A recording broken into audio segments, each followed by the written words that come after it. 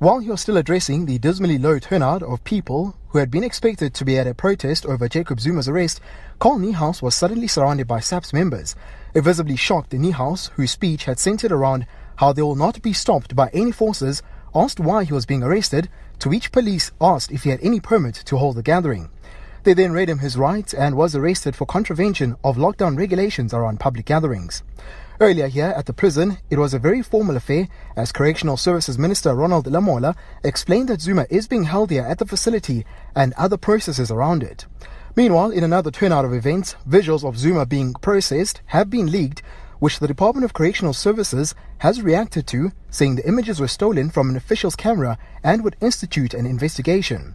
As the Sun now said, it looks to be Zuma's second night in prison and possibly his comrades Niehaus's first night in custody. Steve Bengu, East Coast Radio News Watch, Escort Correctional Centre.